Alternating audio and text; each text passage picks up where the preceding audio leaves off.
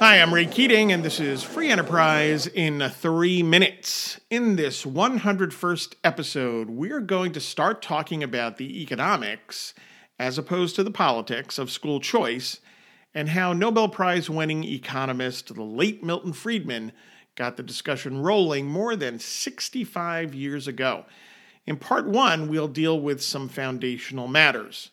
So, in a 1955 essay titled The Role of Government in Education, Friedman offered rather straightforward economic reasoning regarding freedom, consumer sovereignty, and competition when it comes to meeting the educational needs of students.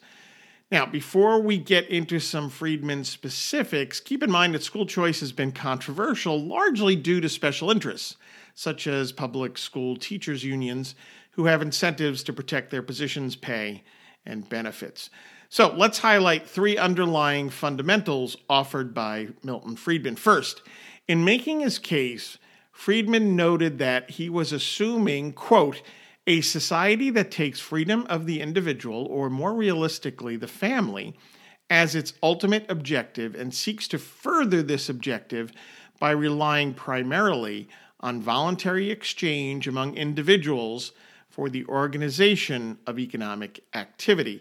In such a free, private enterprise exchange economy, government's primary role is to preserve the rules of the game by enforcing contracts, preventing coercion, and keeping markets free.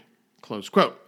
Second, Friedman also explained, and again I'll quote here, a stable and democratic society is impossible without widespread acceptance of some common set of values and without a minimum degree of literacy and knowledge on the part of most citizens.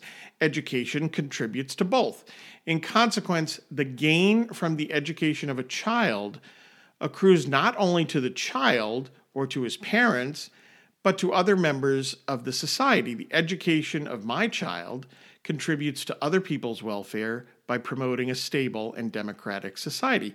Yet it is not feasible to identify the particular individuals or families benefited or the money value of the benefit, and so to charge for the services rendered. There is therefore a significant neighborhood effect, close quote. And finally, third, Friedman acknowledged, quote, what kind of governmental action is justified by this particular neighborhood effect? The most obvious is to require that each child receive a minimum amount of education of a specified kind, close quote. But what do these points exactly mean in terms of government involvement or action in education? We'll address Friedman's answer in the next episode. Hey, thanks for listening. Like and follow us on Facebook at Free Enterprise Economics and on Twitter at Free Enterprise 7. And please subscribe to the Free Enterprise in 3 Minutes podcast. Take care, and hey, think more like an economist.